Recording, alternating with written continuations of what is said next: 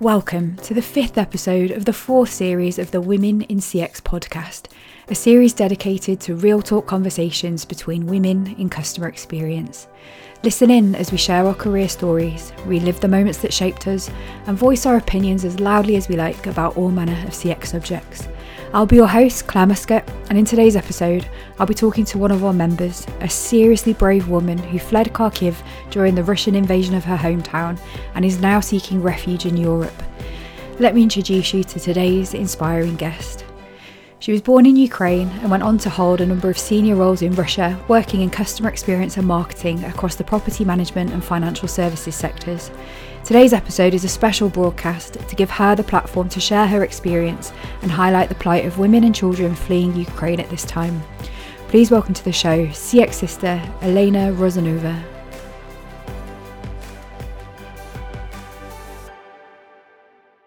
Hi Elena. Hello. Hi, how are you, Claire. How are you doing today? It's getting better. Every day, another day. Okay, so it's getting better. So just to position this conversation, this is a podcast that's being recorded out of our usual schedule. And Elena and I met one another right at the beginning of the Women in CX Community adventure, where I interviewed her for her feedback and thoughts about what a community could do to support women like Elena within our industry. And she became one of our earliest founding members and actually helped me to build Women in CX as an MVP and a prototype before launch. And I'm eternally grateful to you, Elena, for doing that. But today we're here to talk about a very important issue, which is the Ukrainian-Russian war. And Elena's been sharing her story in the community about what's happening, what's happened to her recently.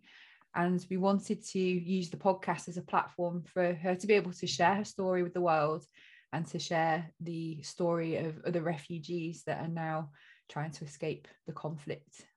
So thank you so much for coming to share that story with us today, Elena. I know it's probably going to be an emotional experience to recount, but we are 100% here for you, and I want to make sure that your story is heard.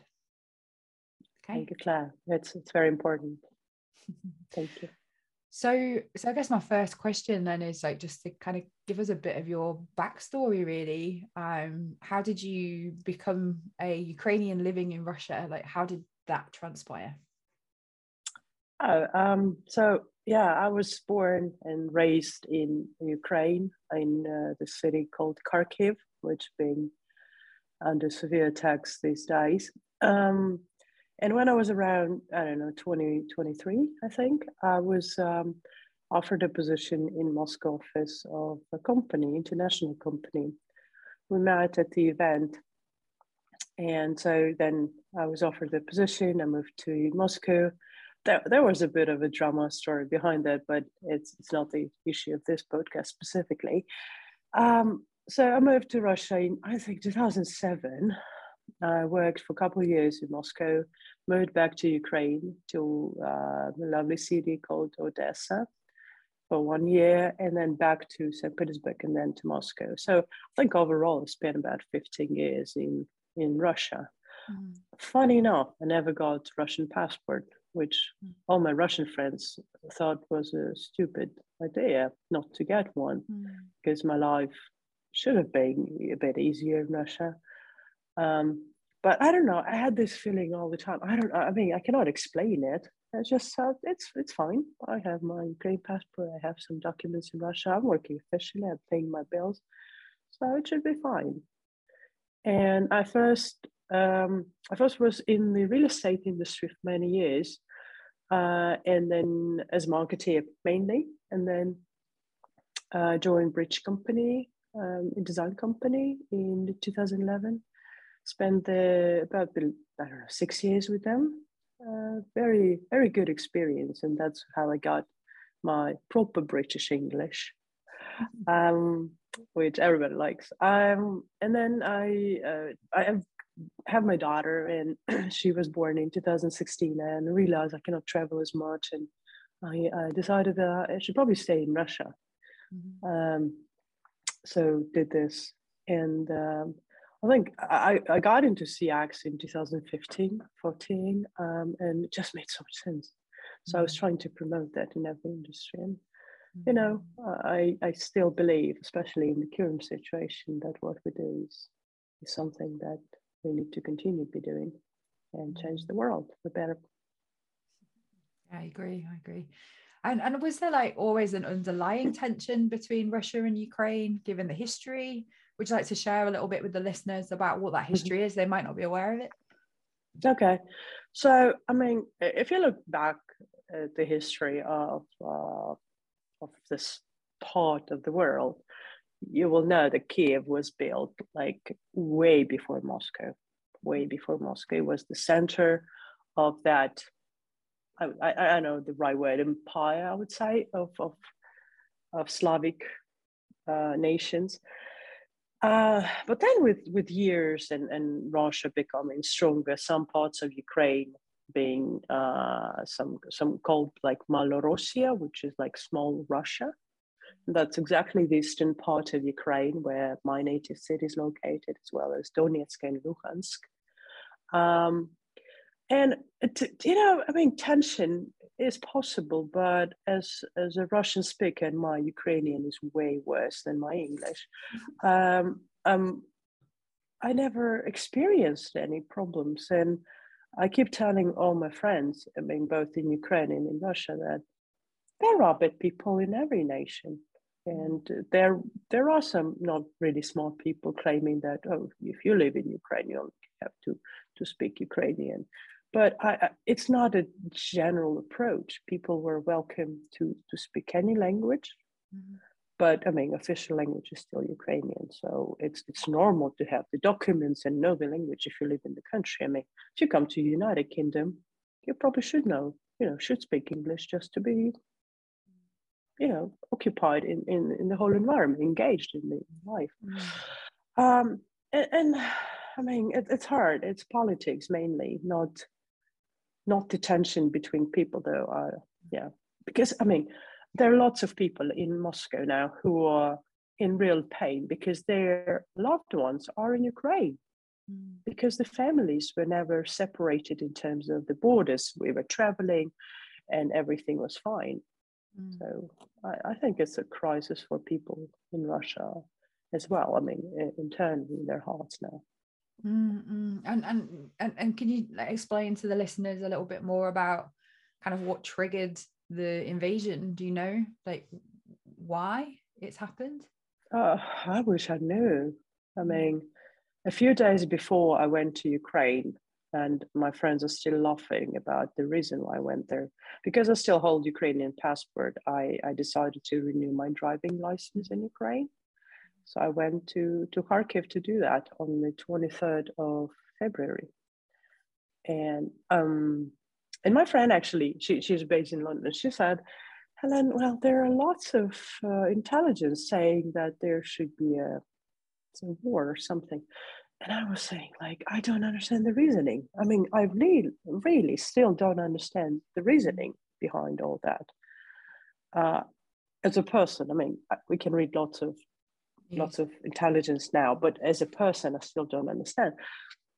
And it's still not clear to me.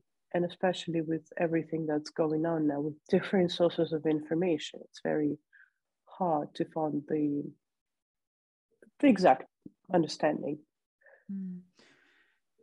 So you were in Kharkiv literally as the war erupted. Can you tell us what was that like for you? What happened? Yeah, the bombing started around 5 a.m. And did you have any warning? No. I actually didn't even hear the bombings. I got up very early the day before.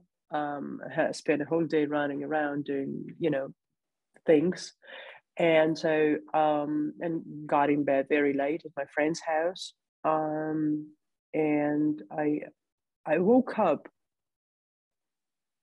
like hearing things that my friend's husband is saying about the city the satellite city of Kharkiv being under bombings. And in my mind, I thought, oh, that's a weird dream. It's just such a stupid dream, until I opened my eyes and then realized, no, they're actually talking in the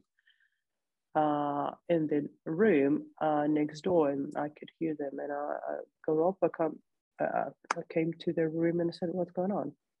Mm-hmm. And they said, well, apparently there are bombings all over Ukraine.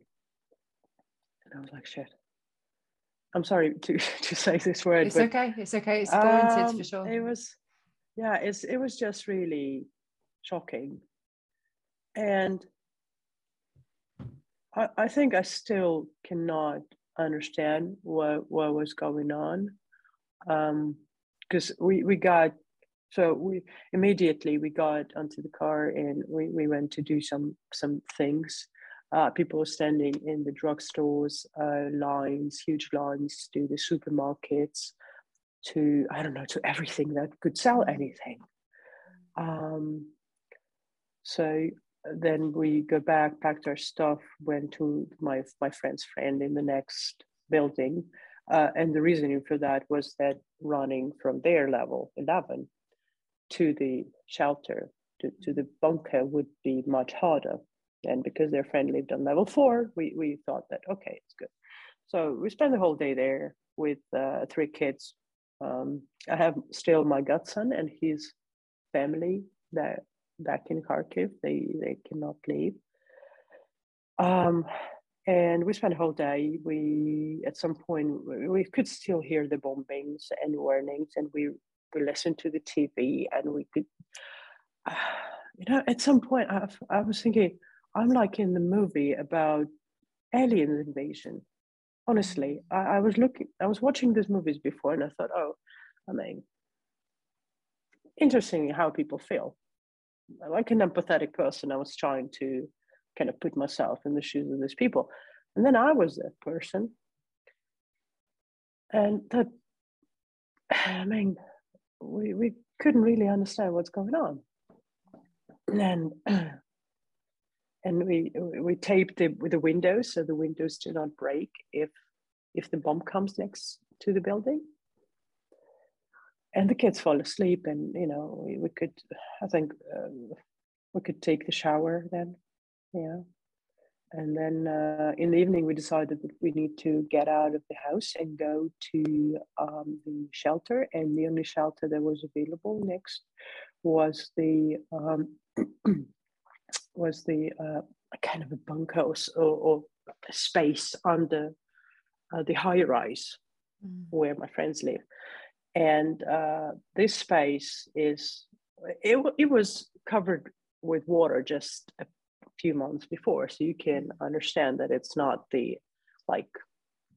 anything with refurbished or something like that. There were bricks and there were dead cats and things like that. And we could only sit in the corridor, and thankfully nice people offered a mattress for the kids so kids could sleep.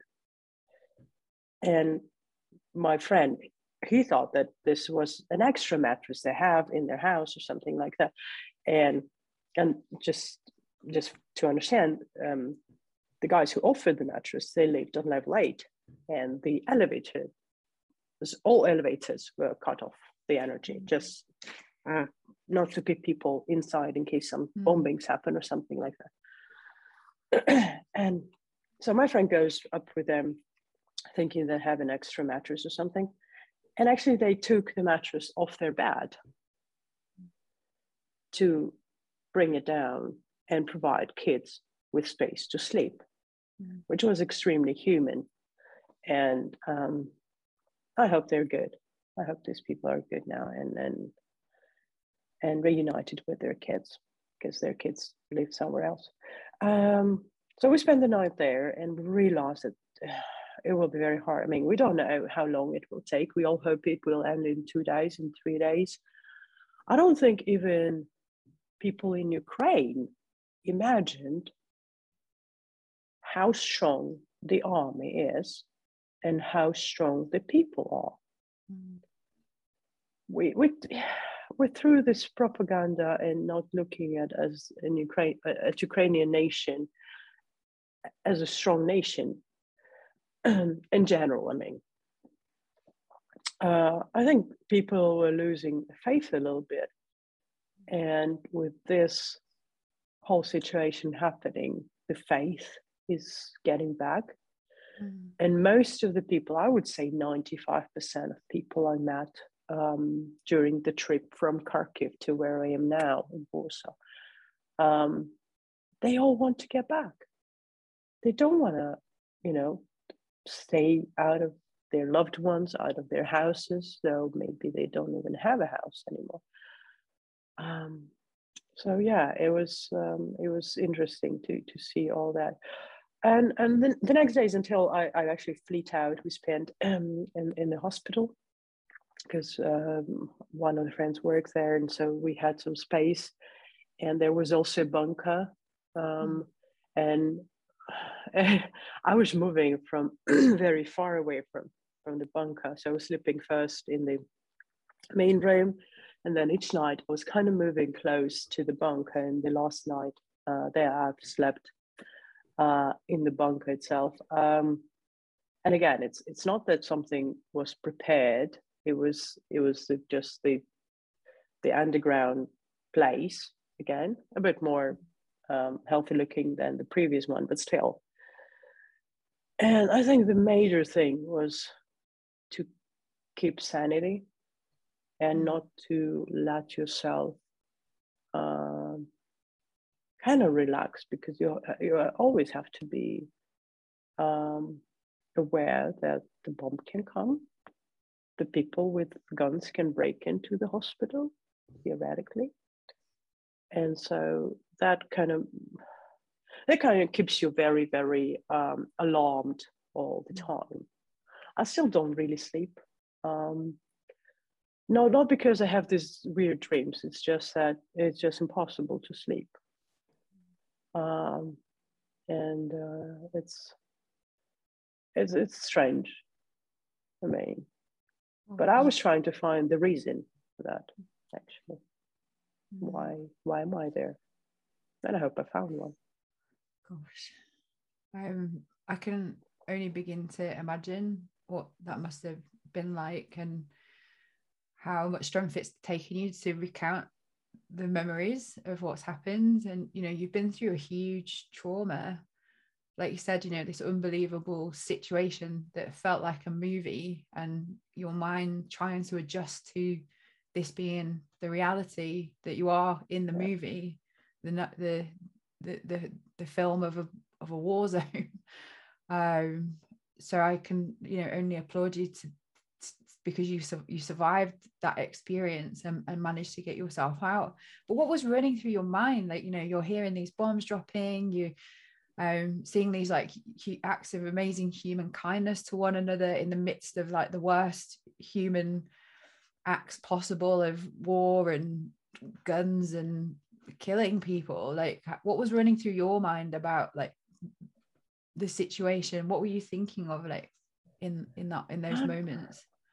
So I was trying to find the reason for why am I here, because at some point I'm a fatalist, because lots of things happened in my life, and throughout my life some bad things happening led me to very good things eventually. So I'm trying not to be focused on the bad things, but think, okay, so this is a bad thing, okay, it's pretty bad, but where can I jump from there? And especially when I was fleeing, standing in lines and running for tickets and sitting in these compartments just filled with people, amazing people, honestly, amazing people. I was thinking, okay, I'm a customer experience professional. I would say human experience professional, because I mean, customers and employees are humans, right? People. So feeling all that, can I help at some point? And can I, using all my connections, the community, all these incredible women in CX or other networks that I have in CX community, can we help the organizations that are actually, working with refugees to make the experience of being a refugee a bit less painful and unstable? Because no matter, let's be realistic, we cannot stop the wars ourselves, but in our hands, we definitely have the powers to help these women and kids who are mainly running, or elderly people, to feel a bit more secure. Because in the last line from Lviv to this train, and actually in the first line as well, we were standing shoulder to shoulder, and you were standing like this, and someone else was standing behind you. And it was not like the line on the tube in London, like everybody's standing and it's very precise. People were saving their lives. They were saving their kids' lives, because that was the most precious thing. And that it was not organized. There were no volunteers at the station at that point. I've heard that now they actually use military guards who gather women with kids and then take them to the trains. But when we were flying about a week ago, there was nothing like that. You just stand in line for 5 hours. We only moved maybe 7 meters. At some point, me and my friend, because I was living with my friend and her daughter, we've agreed that it's not the way to do it. So we decided to we'll do it differently. And we got on the train eventually. But again, we were literally fighting. I had to push people. And in my mind, I honestly hope that these people got out there. So, but going through all that, I understand that, of course, no one was ready for the war.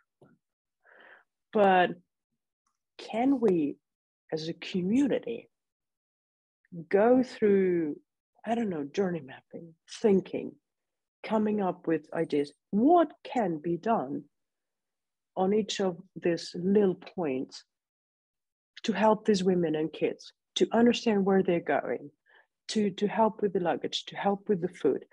Because the Lviv station was a bizarre. People started fighting, literally, kicking each other because they were so stressed, staying in line, not being able to go to the toilet because toilets are not available or they're out, and you're here with the kid. You cannot leave the kid. You have the bag. You have everything, a big bag. So that was breaking my heart even more than the bombings itself, because thankfully I didn't see it myself, the bombings. Thankfully, I didn't see myself with my own eyes, the everything that was demolished. And I do have this trauma, but I didn't see it with my eyes. But what I saw with my eyes and what I've experienced is being on these trains, in these lines, seeing these women who don't speak the language, who don't have the money, who don't understand whether they will have a bed to sleep tomorrow. And they have a little kid, or 2, or maybe 3, and they have a dog. I love the people who are also taking the dogs or cats, because it's good. It's human not to leave them behind. And so, do I have a plan right now? No, I don't. And I'm still trying to just calm down and put my head around the whole thing that happened to me. But do I feel the powers in our hands? Definitely. And I hope next week I will try, or maybe someone who will be listening to this will approach me, one who's helping with refugees and they need my help, or they need help of the community.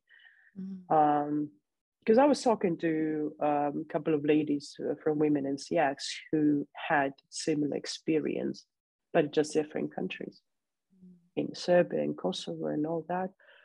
I'm not the first one, and I'm not the only one, and I'm not claiming I have all the answers. Because looking at how people fleeing right now, in what conditions they have to get out of their native country and save their lives, I don't know, maybe my dad, who passed away many years ago, was my guarding angel, you know, because I fled out, I'm still here, I'm still standing, I'm here, you know, and I'll be standing. Yeah. It would only be someone like you who would be thinking about how what you can do can help other people when you've been through something so traumatic yourself. So, like, I guess if anyone is listening and we as a community could help to solve some problems or issues, I know that there are some incredibly smart and supportive women who will give their time to do that. We just need to find opportunities to help. And you okay? Yeah, I'm good. I'm good. This, giving you the platform to share this story and your intention and what you want to do to help. Like, you've got my support. We just need to try to find ways of being able to help. And I know, like, the sense of powerlessness that I think people around the world who aren't directly affected by this feel, and the empathy, well, not that we can physically put ourselves in your shoes, but hearing your story today and knowing, the details that you'd shared around being women alone in a line with kids while people are fighting and there's nothing being done to try to help manage that experience. Like, if there's a way that we can help, of course, we want to do that. But what about you and your family now? So you're not with your children, your daughter or your mum. Like, where are you now, and what's happening there? They are still in Moscow. They will leave tomorrow, and we have to catch up in Europe. And I mean, it's the whole life is just kind of blowing. Because I'm still working for a Russian company. I'm working in a bank, and I love my job. I love what I was doing. We have so many plans, so I'm not sure what will happen there, because let's be honest, I'm a little bit scared to get back, because I will not forget. I cannot say that I wasn't there, and I cannot pretend it was not happening. But if I will, then there is a law and I can get to jail. So I'm not really keen to get to jail. And is that because if you speak out about what happened and your point of view, there's a law against it? So it's So you literally can get to jail for just saying a phrase, which is for peace or no war, which is, ridiculous to me, but that's what we got. Yes, I'm a bit concerned, and but also, I mean, come on, my heart goes to all the people in Russia who will be struggling, who are struggling right now. When things happened and I made a post, I said, honestly, I don't give a fuck about the passport or about your nationality or where you're coming from.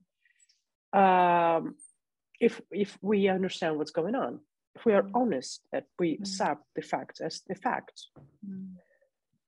Because, I mean, one of the girls I know from Moscow, she was supportive, she was supportive. And then at some point she said, so how are you doing? And I said, well, under bombs still.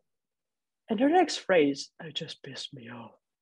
She said, how do you know it's Russians who are bombing? Have you seen it yourself? And I'm like, to be fair, at the moment, we don't know what's going on because it's war.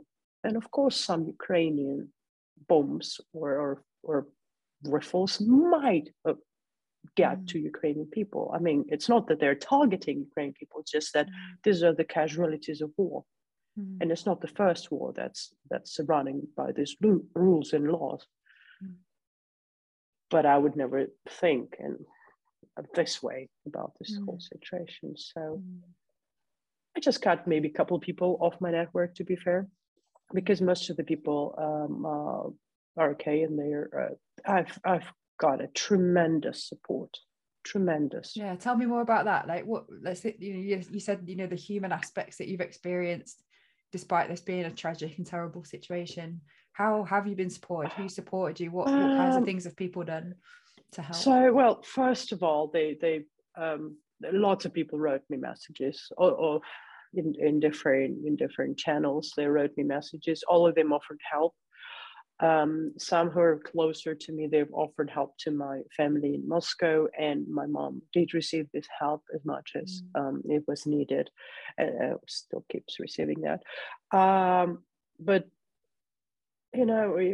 there's just a phrase right now in Ukraine, and I think it's everywhere. During the war times, the phrase "How are you?" is equal to "I love you." And that's what was happening. People were writing to me. My HR manager from my bank, she was writing to me morning, midday, and evening. I never even met this lady, literally, never in my life. We were only chatting all the time for the past year, and she was helping me. But, getting this kind of support. And then I received messages from people I've never spoken for like 10 years or 15 years. Wow. From all over the world. And everybody was asking, how can I help? And I said, you know what? Just reaching out is so important, because sitting in the bunker, closed from the whole world, and just listening bad news is getting on you. At some point I had it a little bit, well, they didn't let me to have a meltdown, thankfully. But I had this, I was not sure if I will get out alive. And at some point, I almost felt, no, I'm fucking lucky. I will get out of here for sure. But then the other, when you're under all this pressure. And when we were fleeing with my friend and her daughter, so you could imagine, just for you to imagine, so there is a train, and next to the train, you see maybe 150 people. And it's not that they're standing in line. They're just surrounding the entrance. And we didn't have the tickets. So I was pushing through this crowd to get to the door of the train.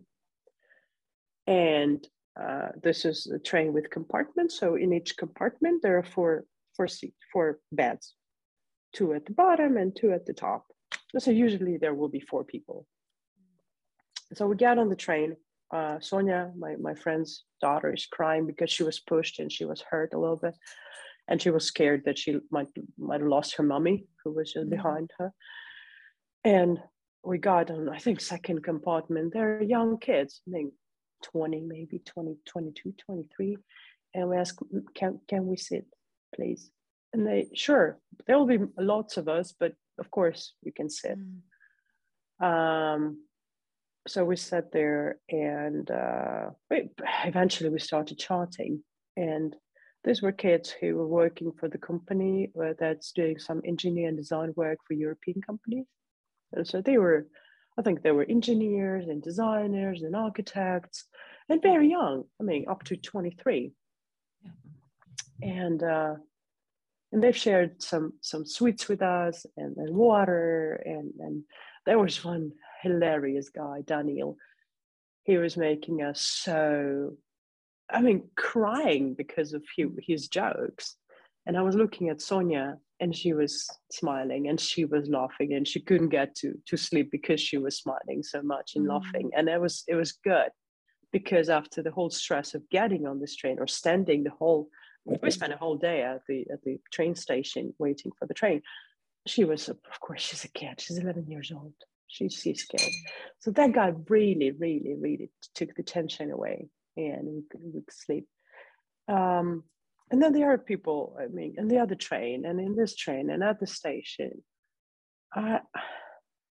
I've seen unhuman behavior then, all these fights and the things. I mean, not unhuman in a way. It's not natural for humans. It's more like I would expect more friendly. Yeah, it was frightening at some point, especially if you're running for the train. And because we only had backpacks, our hands were free. So we've tried to help the mothers with kids who have big bags.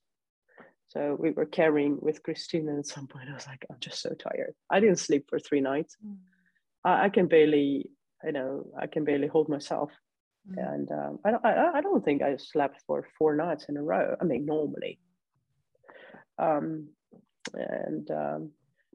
just seeing all that, the human behavior, this real strength in being human rather than fight for your own life only, is extremely powerful. I'm sure that will stay with you forever. So is there anything kind of you'd like to say to the audience, or how they can support refugees, or like what those who are quite distant from this, who really want to help? Is there a way that we can help? Okay. There are numerous initiatives at the moment, and if you go to LinkedIn, I'm sure you can find, or I can actually repost some of this, so you can find me, and you will check my latest post and you can see it. There are lots of refugees coming, and if you're based in Poland or Romania or Czech Republic, just Google where things are happening, and be part of that. Germany, even. I mean, people go as far as they can at the moment, and they don't speak the language. So download the translation app for yourself and for those people. I know that there are lots of good people, and they're also scared. I mean, it's okay to be scared. It's just good if you could download the app, come at the station, meet a lady with a kid, help her to eat and sleep properly for the next days, help her to locate herself, and make her feel a bit more secure about her future, even for the next, I don't know, 2 weeks, 4 weeks, months, maybe. We don't know when it will end. There are lots of initiatives that are going on in terms of the money support. And again, I'll try to post everything I could find on my page. And thank you. I mean, if you will help just one person right now, there will be already one person better for all of us. Yeah, and if you give us the links, Elena, we can post them all on our YouTube, Spotify, all of our channels, and help people to get that message across. So, wow, like you are an incredibly inspiring, brave woman.